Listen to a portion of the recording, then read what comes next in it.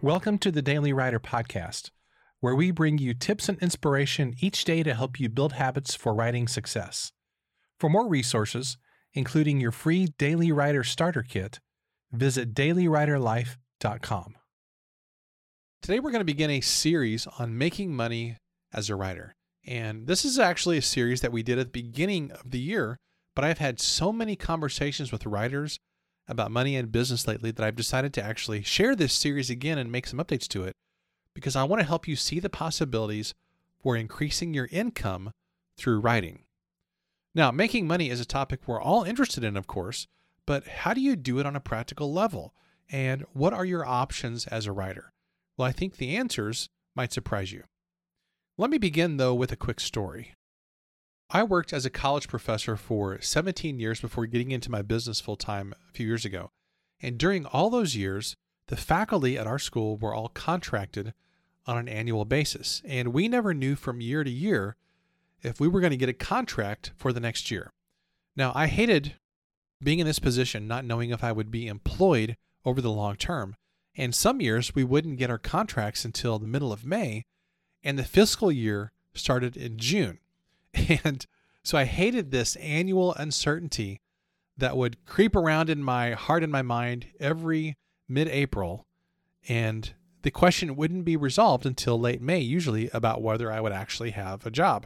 Now, I never truly felt like my contract was not going to be renewed. There were never any signs the whole time I worked at that school. There were never any signs that I was going to be let go or anything like that.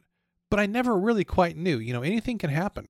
At a workplace or a college or any organization, anything can happen at any time. And I just never really knew until I got that contract if I was going to actually be employed the following school year. Now, if you have a day job and you're working on writing as a side hustle, you can probably relate to this. Even though you might like your day job and you might feel secure, the reality is that your job could be taken away at any given moment. There's never any true security when that security lies in somebody else's decisions. Or maybe you're already working as a part-time or even full-time writer, and if that's the case, my guess is that you like to make more money as well. So no matter what your situation, this series is going to give you some options for increasing your income and your different income streams as a writer. So writing is the hub of what you do, but it's just that. It's just a hub. Just like the hub on a bike wheel, writing is the center of what you do, and income streams are like the spokes that emanate out from that hub and they support the broader wheel. The spokes are what support you financially. The more spokes you have, the more security and stability can you have. Can you imagine trying to ride a bike with the hub of the wheel and it literally has one spoke? I mean, that wheel is going to collapse in about 2.8 seconds, probably faster than that. But yet that's how many writers approach their career. They have literally one stream of income, and when that feels threatened or when it's taken away, they really are in a bad spot. And I don't want you to have that. I don't want you to have that experience of worrying all the time. Where's the next paycheck coming up from? Where's the next income coming from?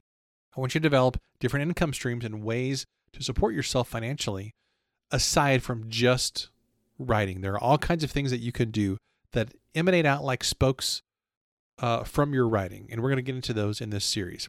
Specifically, we're going to dive into 10 different income streams that you can develop as a writer. And I'm not going to be able to go into a lot of detail on each one, but I want to give you a feel for how many different options there are to using your writing skills to create income. Now, to give you a little sneak peek, here are the 10 ways to make money that we're going to be talking about in this series. They are book sales, editing and publishing services, coaching, memberships and masterminds, freelance writing, speaking, courses, products, ghostwriting, and affiliates and referrals. Actually, as I look at that, the order of those is actually a little different than what it's going to be in the series, but that's what we're going to cover, even though the order that I just said is actually a little bit off. Now, these are only the tip of the iceberg, but they're many of the most common ways that writers make money with their skills. So I hope that you're looking forward to this series, and I hope that you're going to start considering how you can begin putting some of these income streams into place in your own business. So here's today's question. How motivated are you to explore new possibilities for creating income as a writer? I hope you're really motivated, because if you are, and if you're willing to put in some work and put in a little brain juice along with it, I promise you can increase your income probably faster than you imagined. Hey, I want to give a big thanks to today's sponsor, which is Plottr. Speaking of income streams and making money as a writer, my newest sponsor for the show is Plottr, and I'm absolutely thrilled to have the team from Plottr as a sponsor for this show. Plottr is the #1 visual book planning software for writers that helps you plan books in the same way that you think. If you've never used Plottr, it's really, really cool. And I want to encourage you to check it out by going to plottr.com, that's Plottr.com, to start a free 14-day free trial.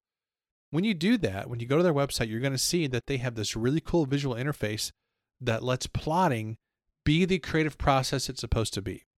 And one of the most awesome things about this amazing resource is that it's not just for fiction writers.